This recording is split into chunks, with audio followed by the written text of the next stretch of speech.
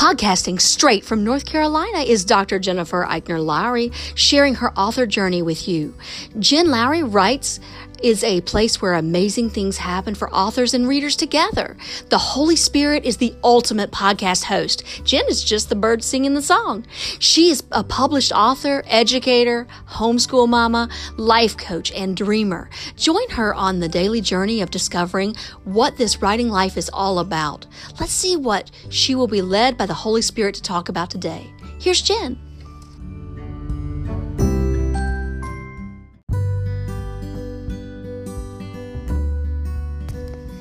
Thanks for supporting my Jen Lowry Writes podcast. My purpose is to inspire and encourage others to chase after their writing goals with faith and courage. By hitting the support this podcast button and with your monthly contribution of 99 cents, $4.99, or $9.99, you are helping me chase after mine.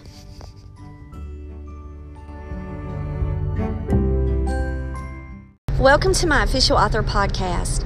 My name is Dr. Jennifer Lowry, and today I want to talk through my first try at formatting and just my initial thoughts about it. If I could scream in the car on the way to work and it relieve any kind of feelings I have about formatting right now, trust me, I would, but I know it's not going to get me anywhere, so I just know I need to pray about it. I'm very glad that I saved a file. So the first thing you need to do is open up your manuscript, and you need to hit save and hit it and call it style 1 or format try 1. I already had a format try. That's the one I actually called the first one. I don't know why, because I wasn't in the formatting stage, but do not question that. I don't know. But I actually called it style 1. And I tried to play around with the template that I got for free off of a website. It was like DIY formatting or something. And they gave you free word templates, and you could choose. The margins would be already set for you. Well, that's fine, but those margins were not the same ones that were set for Ingram Spark. So I wasted a bunch of time when all I should have done was go straight to the Ingram Spark style guide. They have a formatting guide, and it lets you know exactly what you need to do. However, I'm not very confident that I did it right.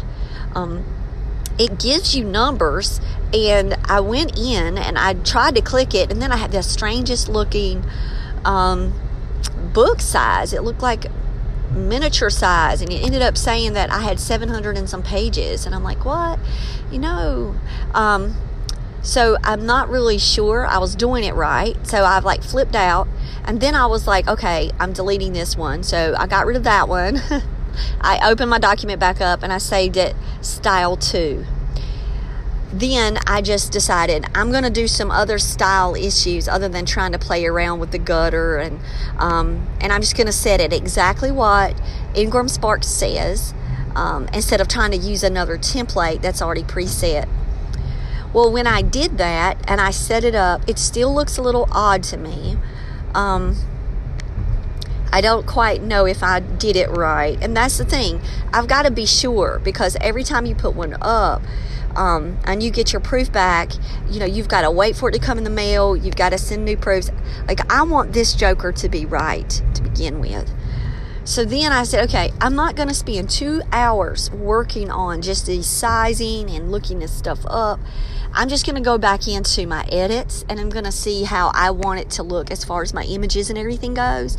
And let me just go ahead and put my placement of my embellishments. So no, I did not even do the every odd and even page where the left-hand side has my author name at the top, and on the right-hand side it has the Hartwell Chronicles, book 1. I'm not even there yet. Not even at page numbers yet. I'm pretty much back into my manuscript. I'm in round 4. So I'm rereading it into the formatted boxes like I've got it. I decided to do that yesterday. So I made the executive decision to just get out of the simple Word and try to do a chapter at a time, edit it, look at book view, make sure everything looked lined up per chapter, and to give it one good a stamp of approval, and then hit page break. Because I didn't hit page breaks as I was going along, which is so dumb. Like, I could have done that to start with. So that's a tip for you. Every time you get to the end of a chapter, go ahead and page break it. So that way you don't have to just do something else tedious later. And then you'll get accustomed to hitting the page breaks. So, as far as my embellishments go, I wanted like fancy swirls and all of that. Well, then I started thinking, this isn't really for my genre. If this was, a romance teen book, yes. This is paranormal horror romance, so I need a cross. So I went and I found myself a cross, and I debated back and forth. I'm getting advice from the kids in the house and Eli, and ironically enough, they chose the one that I had previously saved as the one they liked. And that's the one that's not only going to be in my chapter break, but that's the one that's going to be on the back of my t-shirts. So I already have that image ready, or it's going to be around somehow as a backdrop of my logo. So I already know that is the cross, because it's going to be the cross in the book for the chapter breaks. So I copied it, pasted it into a text box. I like to do my images inside of a text box, and that way I can just rove it around. I can line it up. And then once I get the first one done, here's a trick you need to do when you're formatting. Once you get it the exact size, because if you're playing around with text boxes, you know full well the next time you try to do it, you're going to be inch off or something. You're going to be just something weird off on one corner or something.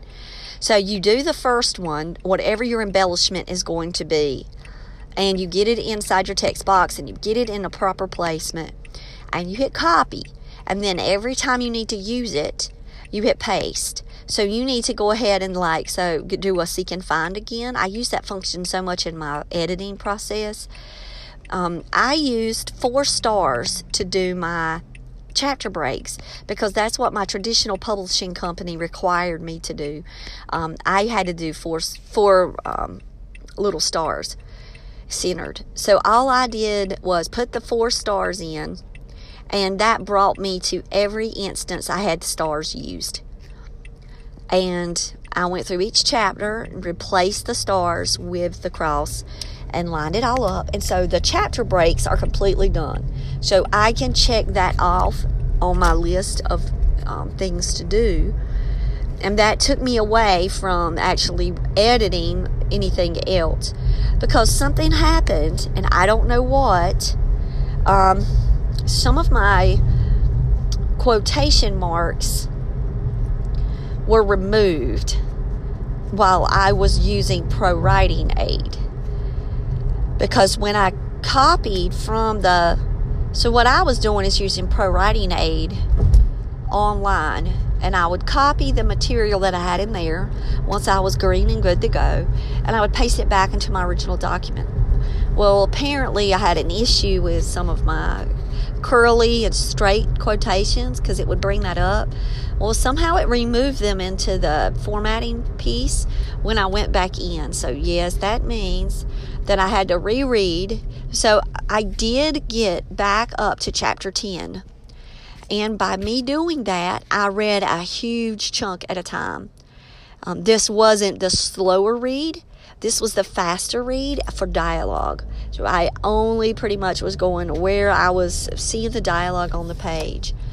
Now, it was important for me to do that because I needed to clean up a lot of my contractions, a lot of the words, making sure that they consistently spoke the way I wanted them to. I was using, in chapter 1, there was an argument going on, and I was using tons of exclamation points. You don't do that.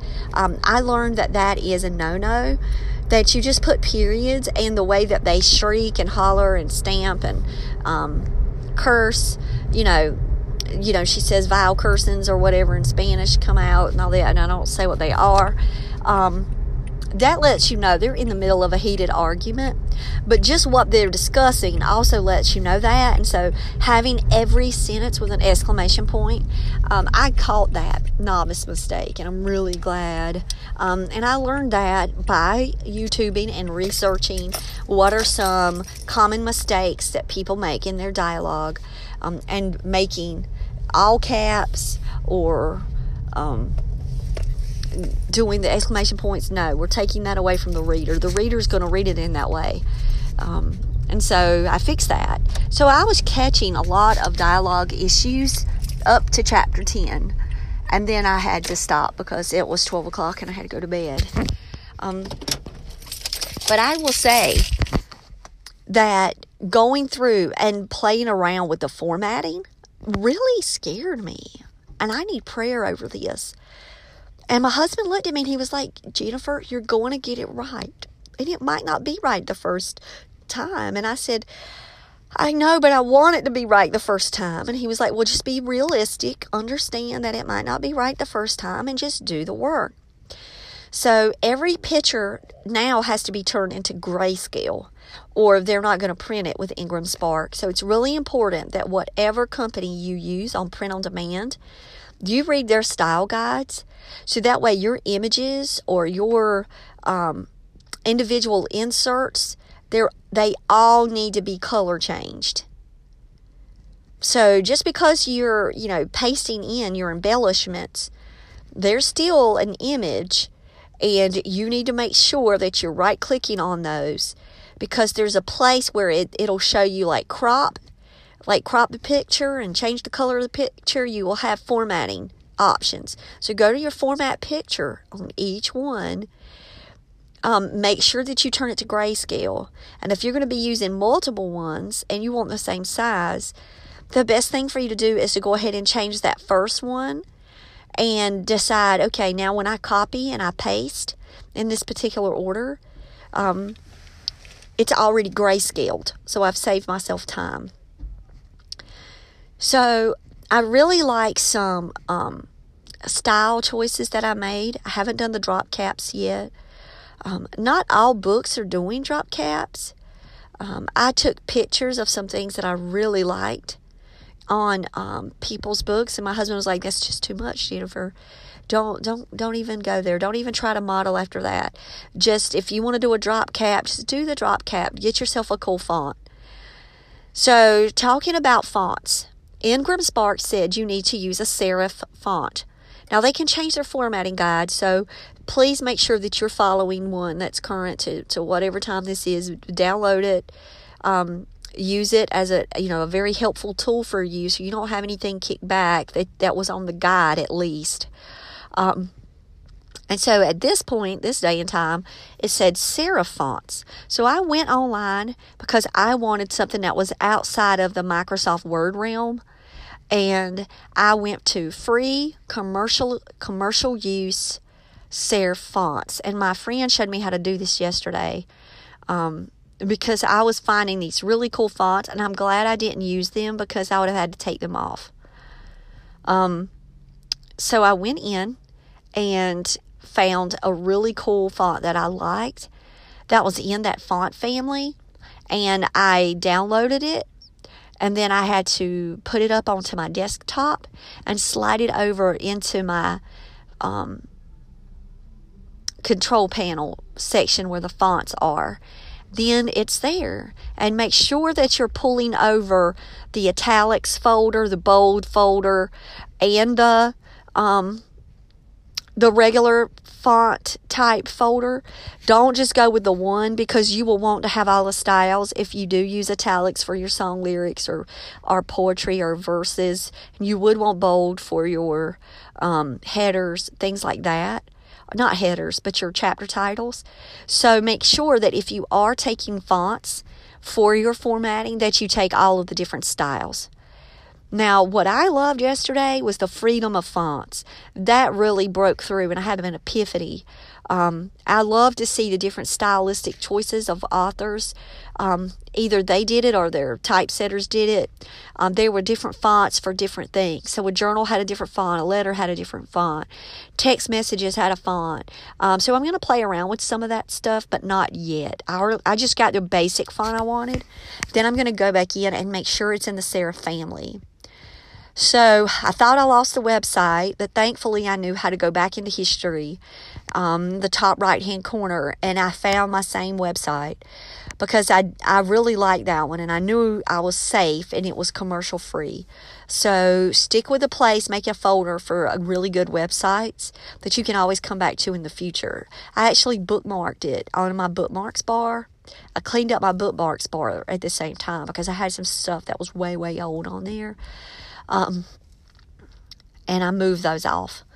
So that's so far. I got up to chapter 10 and I have got some more ideas. I'm slowly inserting my images. I've still got to make more. That's the part that's going to take a while, but that's the fun part as well. So my whole weekend is blocked out for picture taking. So that's what I'm planning on doing. Well, I hope that you guys have a wonderful Friday and happy editing, or whatever day of the week it is that you happen to catch this podcast. Just know that being on this author journey, it's always better if you have someone along the ride with you. So email me at jenlowrywrites@gmail.com. If you've got any questions or any concerns, or you want me to make a podcast about a particular topic, I'll go out and I'll research it for you, because not only will it help you, I'm sure it will help other listeners and myself, and that's how we grow together. So you guys have a blessed day. Bye. Now that you've found me on the Jen Lowry Writes podcast, I challenge you to head over to Amazon and find me there. My 4 Bible devotionals are under the name Jennifer Eichner Lowry. Just type in 30-day Everyday Mom Challenge, Happy Renewal Year Challenge Devotional, 30-Day Teacher Challenge, or Fingerprint Curriculum K-12 Homeschool Planning. If you are a Kindle Unlimited subscriber, you'll be happy to see $0 appear by your price. Yep, all are free with Kindle Unlimited. And if you'd like to purchase the journal devotionals in paperback, so you can reflect away right in the book, you can get your copies for $12.99. Happy reading!